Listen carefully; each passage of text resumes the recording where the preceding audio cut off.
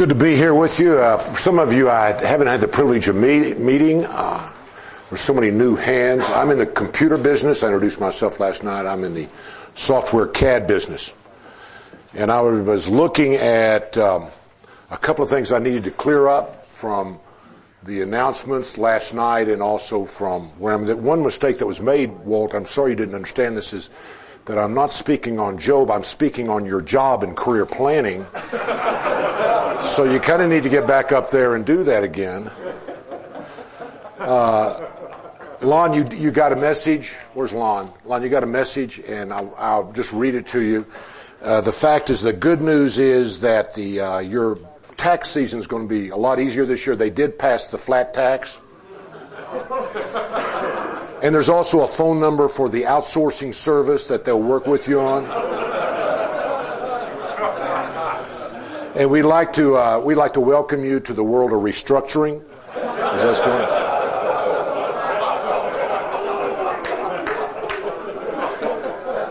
going? Winston, I think you got to view that as good news. That I've been here 15 years and I've seen no accountants, and I think next year the tax law will be down a little bit, so you'll have a lot of accountants and CPAs in here looking for some way to get some mercy in this situation. Winston is, beg your pardon, Lon. Did you want me to give you the message? Is that what that was? This was from Dick Arney. Dick wanted to get that to you. Winston is my genuine hero. I've had the privilege of knowing him for 20 years, and we've had a deep relationship. And I think it's earmarked by this year he let me start calling him Winston instead of Mr. Parker. And that we that know him and love him, we call him roadkill on the information highway.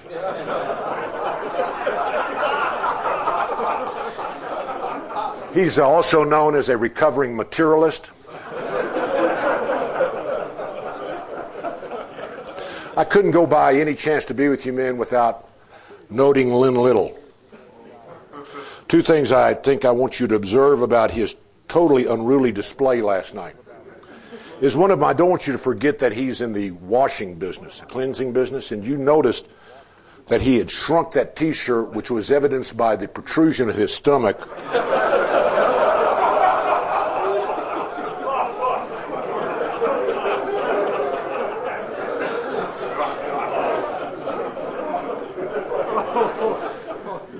And I do want to note that really was intended to be an I instead of an S.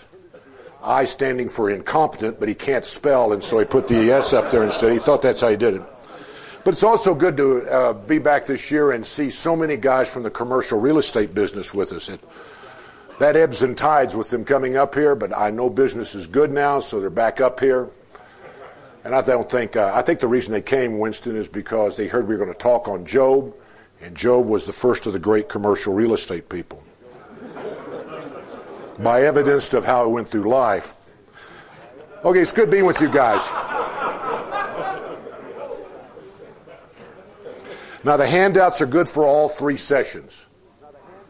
So there may be a temptation to trash them. Please don't, because I'll be weaving in and out of them.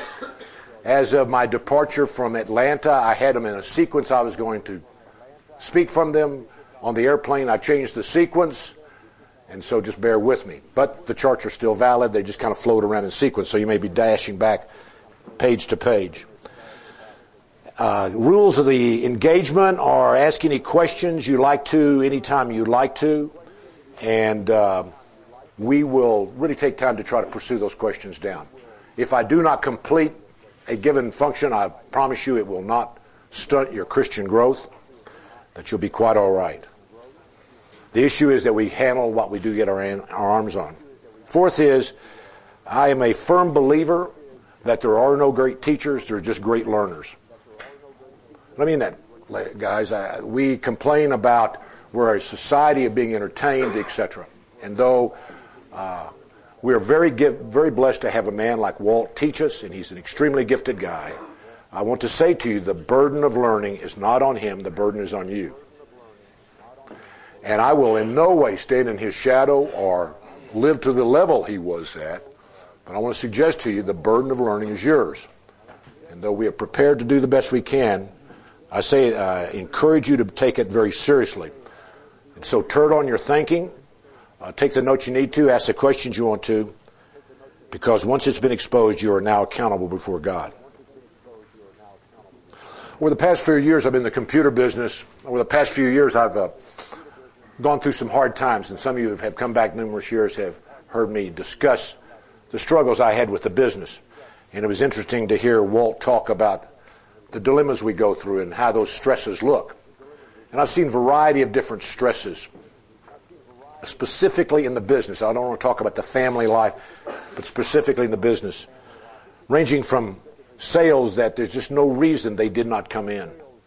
I'm an experienced salesman. I know what's going on. I'm not a dullard in the marketing business. I know what it takes to make a good marketing effort. I know when a guy's ready to close. And issues that I would have forecasted in the high percentage they should come down did not come down, and did not come down, and did not come down, and did not come down. Accounts receivables on outstanding companies where we rendered good service to and should have been paying begin to get delayed. Disheartening things of really trying to put plans together and frustrations that just literally had no reason to happen. We have a problem that we did some damage on some jukebox discs, and we're mailing them by Delta Dash overnight. It was absolutely mandatory that arrive in the people's hand the next day because we had a critical executive meeting in 48 hours, and they got lost on Delta Dash.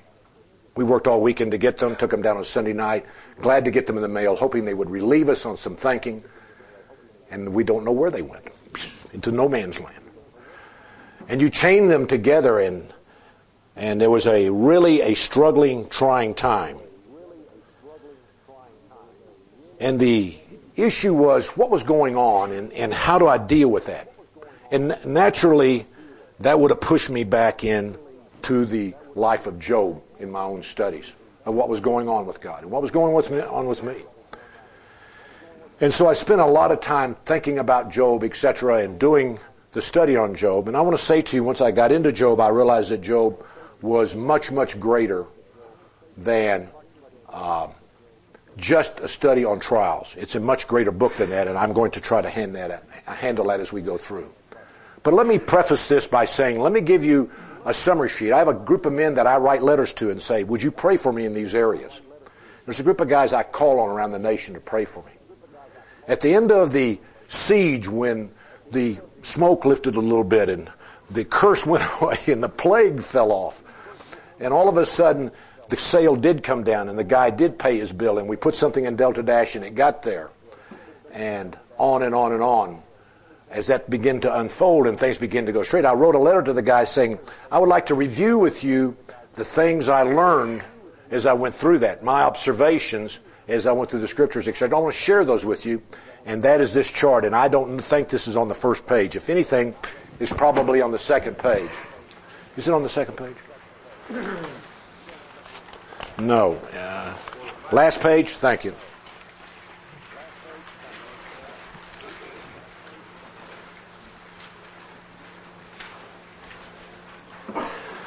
These are 7 observations I made, and I just want to take time to note these, and so you can kind of jot them down and think on them. First, I want to say to you that the trial that I went through tested my commitment to God's way and to God's plan. Could I trust God for what was in my best interest? Could I believe that God was dealing with me totally in my best interest? Should I jerk it away and rescue the issue, even though I'm not sure I could have? Should I take the temptation and run with it? Now, commitment means to eliminate my options or my escape clauses to my convictions. Now, Walt's done a great discussion on options, and so I don't know that I need to go back over it, guys. But one thing in our society that my children have a lot of, and that I'm given because I have money and because I have intellect and because I'm in this society, is a ton of options. And it's one of the curses of the Christian walk because we keep wanting to exercise those options. And I want to suggest to you one of the themes in the Christian walk is the elimination of options. The walk with God, as Walt once told me, is like the bungee cord jump. You walk to the edge, declare your faith in God, embrace His commandments, and leap off, hoping that the cord is really going to do what he said it was going to do. And as you're sailing through the air, you just keep reviewing your verses, right? Okay, John 14:21. Knowing that card's going to grab you. But it's the elimination of options such that you become constrained that you have no way of escape. And then you begin to endure, and in that endurance, you begin to know God. Note that the word endurance in the Scripture means not to tolerate, listen, but to choose to experience it. Are you with me on that? It's not just to tolerate it and put up with it, but it's to choose that I will take this load because it's the load I should have. Second observation. As I get older, trials get harder because there is less runway to recover. Guys, I see the end of the runway. I'm pulling back on the stick. I'm trying to get this dog airborne. Therefore, we better build up a strong working relationship to God now to anchor our hope and sense of reality. I was thought about David. After this terrific life, as David approaches his 60s or in his early 60s, he goes out to battle with the giants for the second time. And in the battle, he gets weary. And he can't sustain the fight. And he's ready to be killed. And a young buck jumps in, slays the giant. And they take David off to the side and say to David, David, you're the great light of Israel. We don't want that put out. We want you out of the battlefield. So David goes back, sits in his castle, and decides to take a census. Why did he take the census? Guys, at 58, as I battle the giants and know I can't battle them anymore. I know I'm not strong enough to pull all the things off I thought I could pull off. When I know I don't get overs many more times, that if this baby sinks in the harbor, I don't know if I can get it afloat again and get out of here. That I may not be able to rescue my family financially. And I may take the embarrassment of all the things not working out. I go and take a census to see, really am I tough as I thought I was? How many people really think I'm great? What does my bank account look like? What have I accumulated? That is our census. Now, God did not take kindly to the census. And this is the one that Lon brought up, where he said that he took 3 options. Let me remind you of 2 things about those 3 options that Lon did not tell you. David took God in control of the 3rd option. In that 3rd option, 70,000 Israelites died. God said it's only going to last, it's in God's hands, it's only going to last 3 days. But David still goes to him on the 2nd day and said, can we review the 3rd day? So I'm suggesting to you guys that you better be building up a dynamic, strong relationship to God, because you're going to need it as you get older. 3rd one is hard work, clean living, service to others will not buy me prosperity. Though it is hard a thing to believe, it is not committed by God. Now guys, I knew that here. But when it really got tough and the fire raged and I became afraid, when I was afraid it was all going to crumble around me and I was going to start over and didn't know exactly what I was going to do, was going to have to put up with the embarrassment of bankruptcy. This great Christian guy was going to have to go bankrupt and show that he's incompetent and reveal the truth that's been hidden for all these many years. And live with the reality of his life. I said to myself, and much to my shame, God, don't forget what I've been doing for you. That hidden in a deep corner of my life was this thing that I was still holding on to, that probably I could grab hold, hope in my righteousness. And it was an embarrassment to me. But I knew it was there. And I suggest to you that you look hard at that and remember why you are committed to the service to others. And it ain't to build up kudos so you're going to dodge the bullet in this life. 4th, Jesus prayed, your will be done, your kingdom come. This truly reflects a wise prayer. Now guys, I want to tell you that when the chips hit and I kept trying to figure out how to sort it out, I began to understand I did not even know how to pray in my best interest. I really got to the point. I didn't know how to pray it. I didn't know to say, well, God, what I want is this contract to come down. I really want this to happen. God, get that guy to do this for me. And I began to realize that I was afraid that if it did happen, I didn't know if I was really going to be able to handle it. And there was a point that I got to that I had to understand that thy will be done, thy kingdom come. And I began to realize that that is the prayer that should punctuate every one of my prayers. Guys, I pray every day, God, shield and hedge Satan from me and my family. And I pray right after, but your will be done. I don't want Satan in a city block of me. But I would prefer God doing what he knows is right than what I figured out I'd like to have. That was a tough lesson for me to go down on. But I encourage you to think about that. Fifth, circumstances does not define God, but God defines circumstances. And Walt alluded to this also, but let me make a couple of comments to me. Came to my conclusion that circumstances will be a determinant on how I view all of my life. How do I explain my circumstances? In my youth and my strength, I wanted to explain them away as my great capabilities brought us to here. Because of hard work, I have conquered the mountain.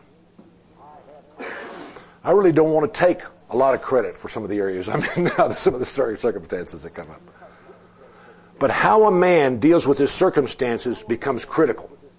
Because, let me tell you just a couple of thoughts. If you decide that God is just allowing it to happen, then you must conclude, you will force the conclusion that if I work hard enough and good enough, everything will turn out good. The good guys win, the bad guys lose, and somehow the poor is taken care of. Because you and I cannot live with the ambiguity of circumstances that do not have symmetry or logic. We cannot deal with that. We will do every mental gyration we can to justify it and straighten it out. I'll go to every gyration. If you don't believe me, look at some of the aberrations of the denominations we have today. Look at the aberrations explaining away why things are happening the way they're happening. And if we don't let God be the sovereign God and the anchor to circumstances, we will become distorted in our view of how we to rid ourselves of the ambiguity. See, God says circumstances will always be ambiguous to you. But, underline, but, I'm in control. And I have your best interest at heart. And rest with that truth, guys. But it will be ambiguous. You ain't going to sort out the left from the right or the top from the bottom a lot of times. But I want to tell you, we must get an answer to circumstances. And if you don't accept God's answer, you'll go into great distortion. Sixth conclusion, I said, that God rescued me from a lot of evil. During this time, I was reading the story of David and Nabal. And during that time, I realized that David praised Nabal's wife and praised God because of her advice through God that he had avoided some evil that would have haunted him the rest of the life. He'd gone and killed Nabal and the guys. I look back on my life and I saw some of the business stuff, and I saw some business taken away from me that I can tell you today, guys, that if we'd gotten that business, it would have bankrupted us. We could not have handled it. But I wanted it so bad, I would have given anything to get it. And it was promised to us. I can go you through this story. It was ours. They were going to give it to us. And then it got jerked away at the last minute. And I look back over my life and how many times I came to very evil positions and God simply rescued me. Jesus says in his Lord's Prayer, God, deliver us from evil. And it took on a brand new meaning to me as I came out of this. It's a prayer I had not prayed in years. I'd stopped praying it. I was going to deliver from evil because the Holy Spirit was going to give me the right way to do things. That's not what he's speaking about. It's for keeping you and I from making insane, inane judgments and getting ourselves in places where we don't belong. Guys, at all times, with the best evidence you have before your hands, you're always dealing with only half a loaf. And you better hope God's intervening. The seventh one. 1 Corinthians 10:13. No trial or temptation will overtake you that is not common to man. God is faithful and will not let you be tempted beyond that which you are able. But with the temptation or the trial will provide a way of escape that you may be able to endure it. Guys, I want to tell you, that is a true command. And it was proven, but we got awfully close. I could see over the ledge. And many a time I had to wake up and go back and review that. The second thing I want to go over with you at that verse is, it revealed in me something that I found very distasteful. And the thing that scared me the most was not the tragedy that occurred to friends around me. It wasn't even the pain on my own family. It was the embarrassment I would have suffered if I had become financially bankrupt. I'm trying to say to you that as much as I would say to you that money was not the issue, it had elevated itself to a level beyond any of my comprehension in my mental well-being. Am I making sense to you? It absolutely scared me to death. I did not believe that was true of me. But I began to review things, and I would fret and worry, and I'd say to myself logically, what does it matter if you go bankrupt? You'll just live. You'll live through the deal. There's souls to be saved. There's kingdoms to be done. There's the word to be preached. And I said, yeah, but, man, I don't want to go through that embarrassment. How will I explain it to my kids? Because they really think I'm a smart guy. I got this bluff going. And I am this, quote, successful business Christian man. Yeah, man, we can work this, guys. God loves me and I love God and He makes me successful and everything works and ticks. It's going to be embarrassing to God if I go down.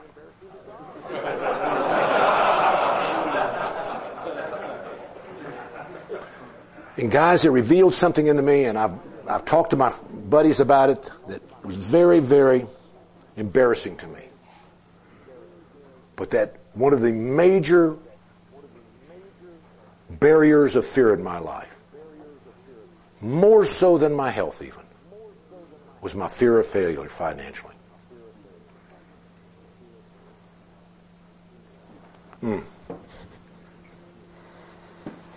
So what I like to do is go over the book of Job with you. And this is not in your deal. I'd like to go through a series of sessions. Session 1, I'd like to kind of overview the book of Job. We're just going to overview this morning. I want to talk about the God-man relationship. I see in the book a paradigm being drawn out, and I'm going to try to illustrate the paradigm and the lessons we can learn from the paradigm. I want to talk about man's attempt to redefine that relationship, and I'll just quickly talk about a biblical view of testing and maybe why God takes us through tests. Tomorrow I want to talk about what we can learn about man's response to God's trial and circumstance. And tomorrow morning, the second session, I'd like to talk to you about what we can learn about God and Satan in this. So that's what I'd like to try to get us done with us. Romans 5:3-5 says, in all this let us rejoice in our tribulation, knowing tribulation produces endurance, endurance produces character, and character produces hope, and hope does not disappoint us. Sound familiar to everything that's being said? Let me pray for us. God, we pray now that as we open up your word, that you will go before me and anoint my lips, that I'll say the words you'd have me say. God, I am humble in the thoughts that I can break your word. Thank you that you have rescued us from hell. Thank you that you have our best interest at heart. Thank you, God, that you have given us illustrations in the Bible that tell us of your loving grace in handling the destiny of man. God, you said that the Old Testament is so that we may have hope and that we may have strength to live in our days on this earth. Let us draw from Job, God, a new hope and a new commitment to your sovereignty in our life. Above all, God, let us know you better and let us draw close to you in love. Amen. Let me just go over a little bit about the booklet, the book itself. The book of Job, I saw in breaking up in 4 areas, and I'm going to expand on that in just a minute. Where we first get a view of God's reality in chapters 1 through 2, man trying to figure out what in the world's going on with God, 3 through 37. Notice we spent more time on what man's trying to figure out than God giving us about himself. Then God realigns Job's thinking in 38 through 41. And then God blesses in 42. If you go to the second side of that real quickly, when was the book written? It was written about the patriarch time. It's pretty evident that it was written about Abraham's time, so it's a very, very old book in the Bible.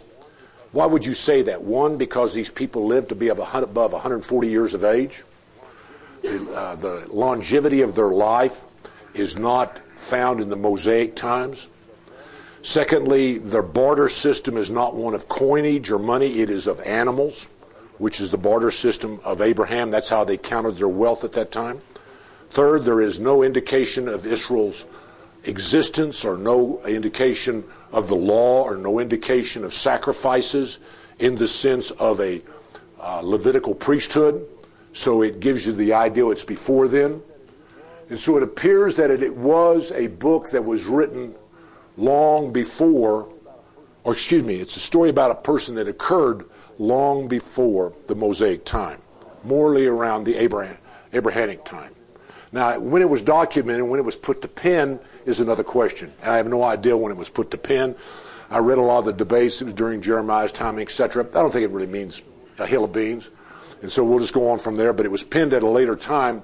But the story comes out of that area. It is somebody that God mentions because, that God respects, because he is put up as a standard of righteousness in the book of Ezekiel, where he says to them, to Israel, you guys have, it's coming down on you. You're going to really pay the price.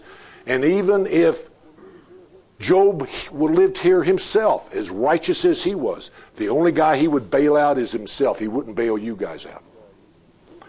He's used as a model of perseverance and endurance in the book of James.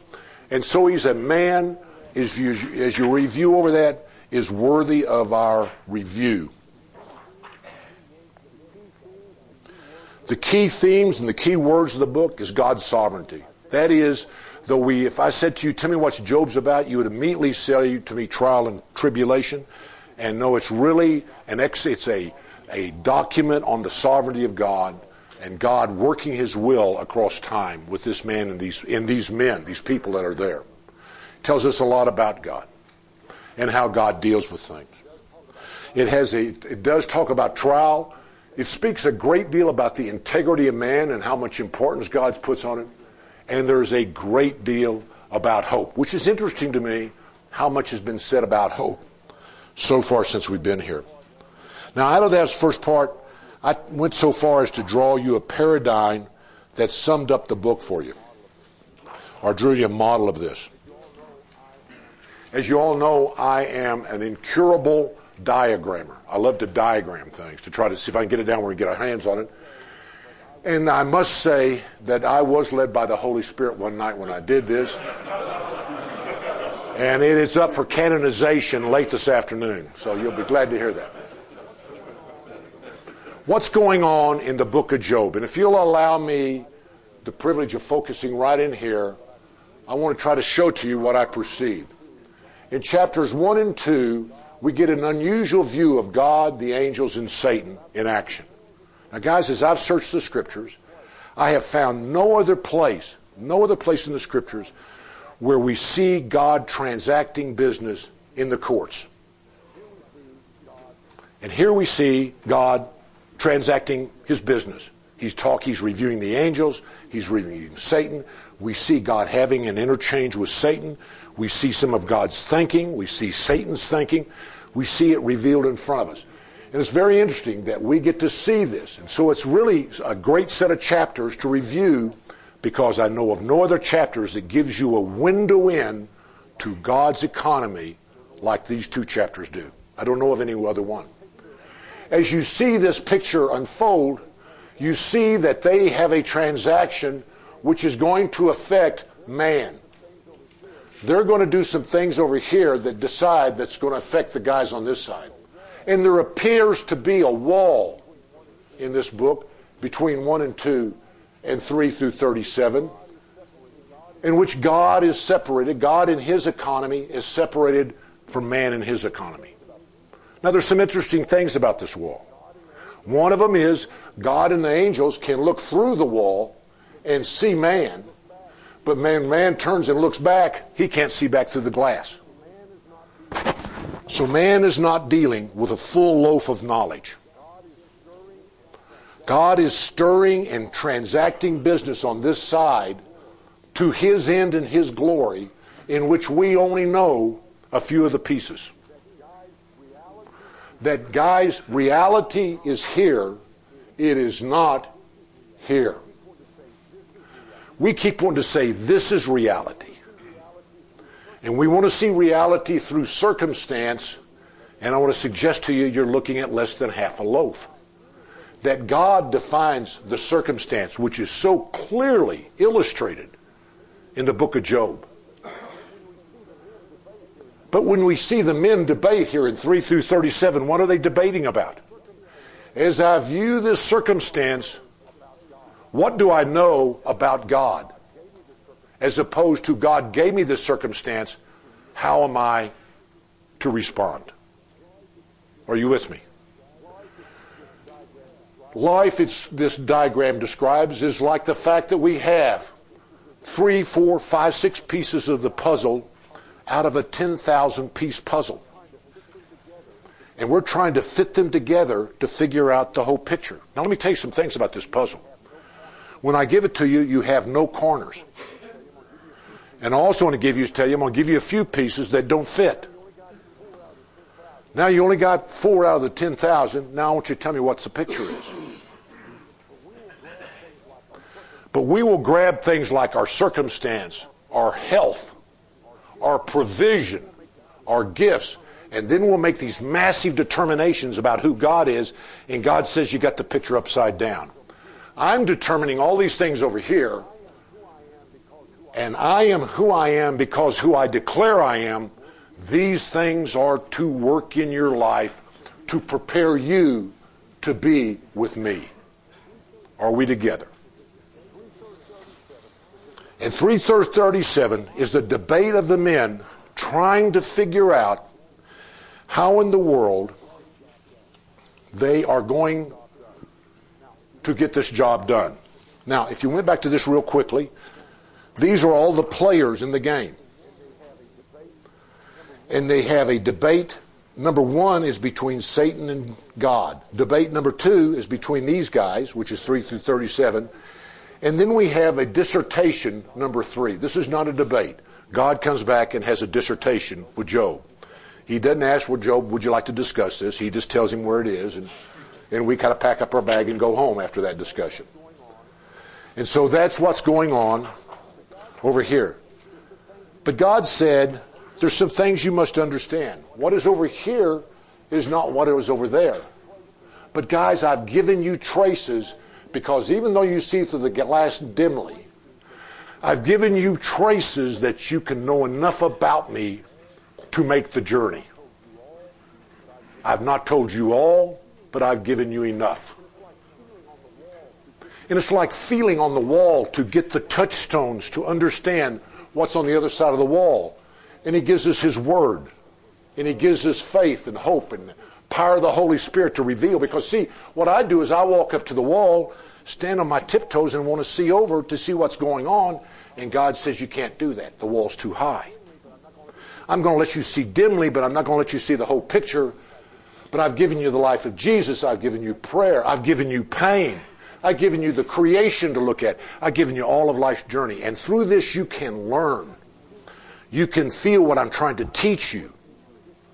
And I will equip you through these things to be my man on this side, that who is dealing with a half a loaf can become my man. And prepare yourself for being over here. So far, so good. So we start off in 1 through 2. God and Satan decide to do some things. They stir it up on this side. 3 through 37, we try to sort through what's going on. And we will discuss that tomorrow morning, what all the stuff they went through and what they decided. And then 38 through 41, God in a whirlwind looks around the wall and says some things to Job through the whirlwind. And that's what is going on in their discussion. Now in the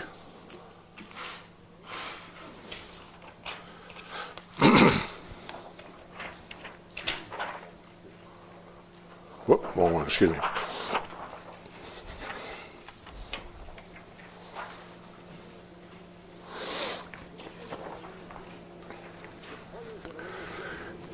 The players that are in this game, which is interesting,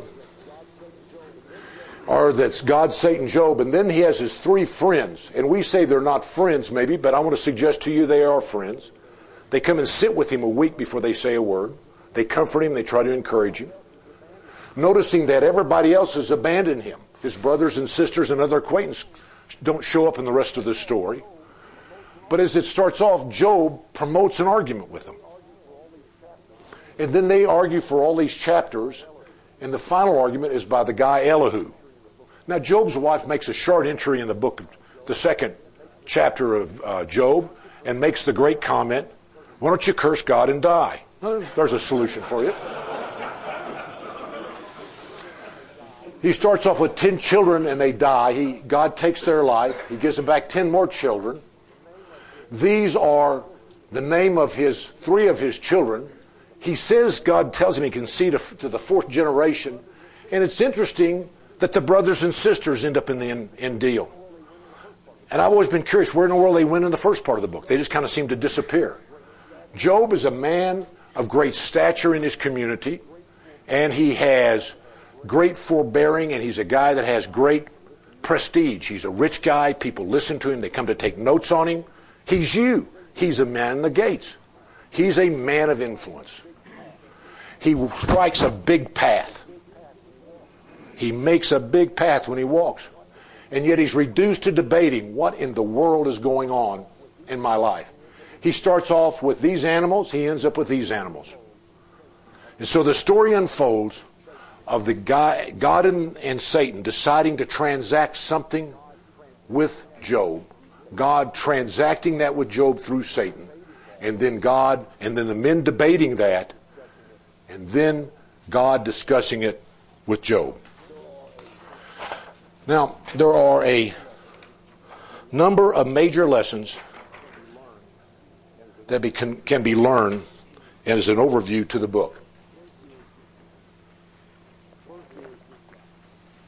First is, God is a good God.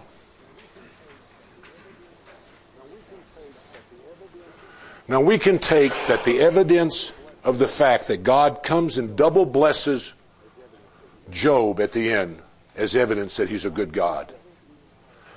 But I suggest to you that Job never being out of the hands of God and the whole experience reflects to you that God is a good God.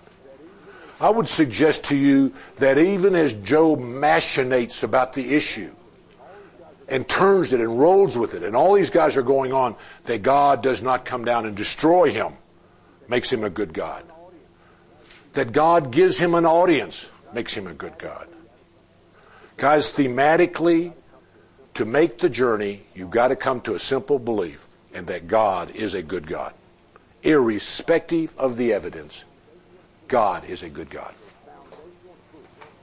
It's a foundational truth. That's the reason we have the Bible to verify that. That's when you go through your life, you must take journals and understand God's transactions in your life, because you must come to that confidence, because that confidence is the prevailing force on which you'll make the total journey.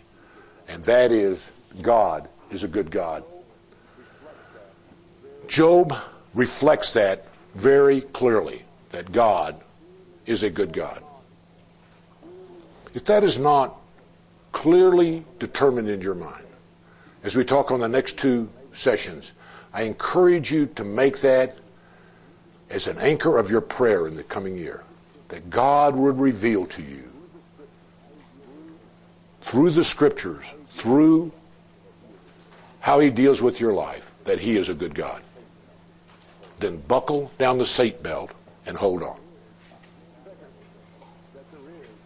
Secondly, that there is life after death. Job is evidence that there's life after death. After Job's difficult experience, if you'll recall, he starts off with 7,000 sheep, 3,000 camels, 500 oxen, 500 female donkeys. God says, I'm going to give him a double portion. So he comes back and gives him 14,000 sheep, 6,000 camel, 1,000 oxen, and 1,000 female donkeys. We would have expected that's what he should have done. But how many children did he give him back? He gave him 10. But wait a minute, I started with 10. I want my double portion. I really don't want twice as many teenagers, but what is my double portion? God says it's 10. Why is it 10? In God's view, the first 10 are dead. It's in our view, the absence from the person, that they're not around. Guys, I'll repeat this in our lesson about God. We anchor a lot of the trials and strain and struggle we have with death. And I want to suggest to you, God does not view death anything like we view death. It's a totally different issue with him. You remember, he's on that other side of the wall. He doesn't have time. He doesn't have chaos. He is total control. Death is a different deal. But it shows in the book of Job that as 10 left, he only gave him 10 more back. And so we have an indication, not a scientific proof, but we have a strong indicator that there is life after death. That God views it, even in this book, that all he had to do was give Job 10 children back to give him a double portion. Thirdly, that there will be sifting. Jesus promised it to Peter, that he would be sifted. Which is an interesting verse. It was like, this is something you needed to go through. It's not anything you and I would have chosen, but it really means to really run him through the ringer. It's do you know what you do when you extrude a metal? You put it in and you stretch it way out. It's like getting bubble gum. You remember you used to get bubble gum and do that? That's the picture of sifting.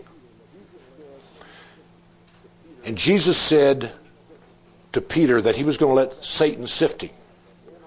Guys, I think we must understand that in our growth, that God will let Satan, or have Satan, sift us. Without pain and without struggle, you cannot grow. I see some of you young guys around the audience. Oh, how easy it is to keep your body in shape. I remember if I got a little out of shape, I ran a couple of times, I was back on the target. I'd go grunt through a couple of weight deals and I'm okay. Guys, I lay off a week from weightlifting or weight from running, and I'm 2 months in recovery. The body don't come back that fast. And the only way it comes back is by hard work. The only way the muscles respond and grow is by pain and stress and tension. The mind does not grow by me watching television and slowly falling into a catatonic coma. The mind grows because I take the time to think and to challenge it and to put in it the things that are of value.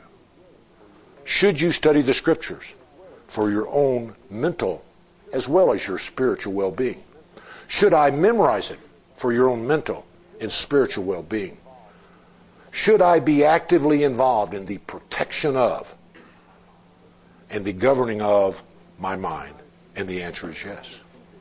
Guys, I can turn on the TV and turn to a channel called AMC, which is the old American movies. And I can see, listen to me, 20 seconds of a black and white movie and say the movie is, and I can tell you what it is. And I saw it 40 years ago. What does that tell you? Your mind remembers in pictures, and it thinks in words. And if you drown your mind in pictures only, you will destroy your capacity to think.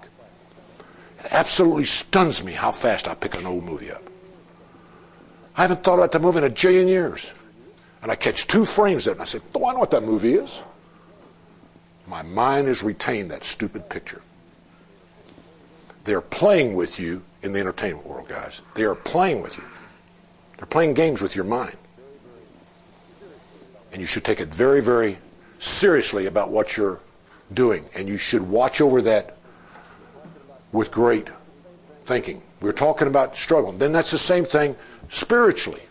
God is going to stress you. The problem with a leper is they lose the sense of pain. Therefore, as they break arms or tear their skin or injure themselves, because they have no pain feedback, they cannot guard and go in the right direction.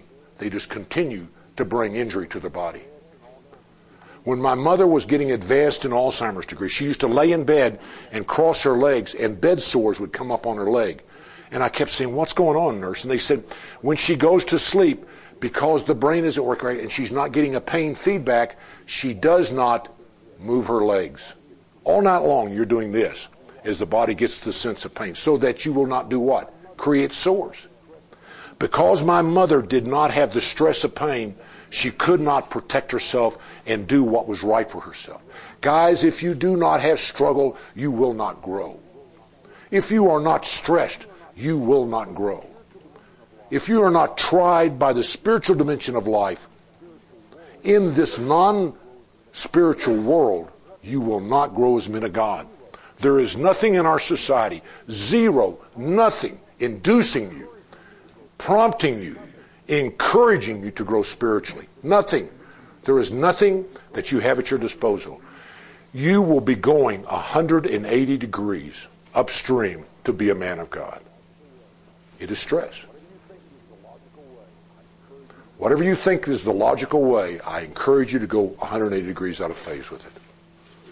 The sifting of Satan is to reduce the options, to let us look at life at really what it is and stress with it. Okay? Job points his story up. The 4th lesson of Job is you better watch your tongue. Job's wife said, curse God and die, and she had to have 10 more children. That'll teach her.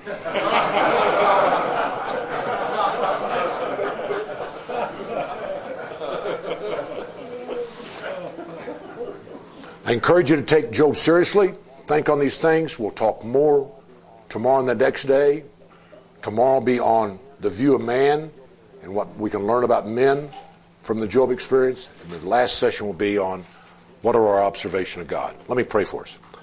God, we love you and ask you to bless this time. Thank you for our time together today.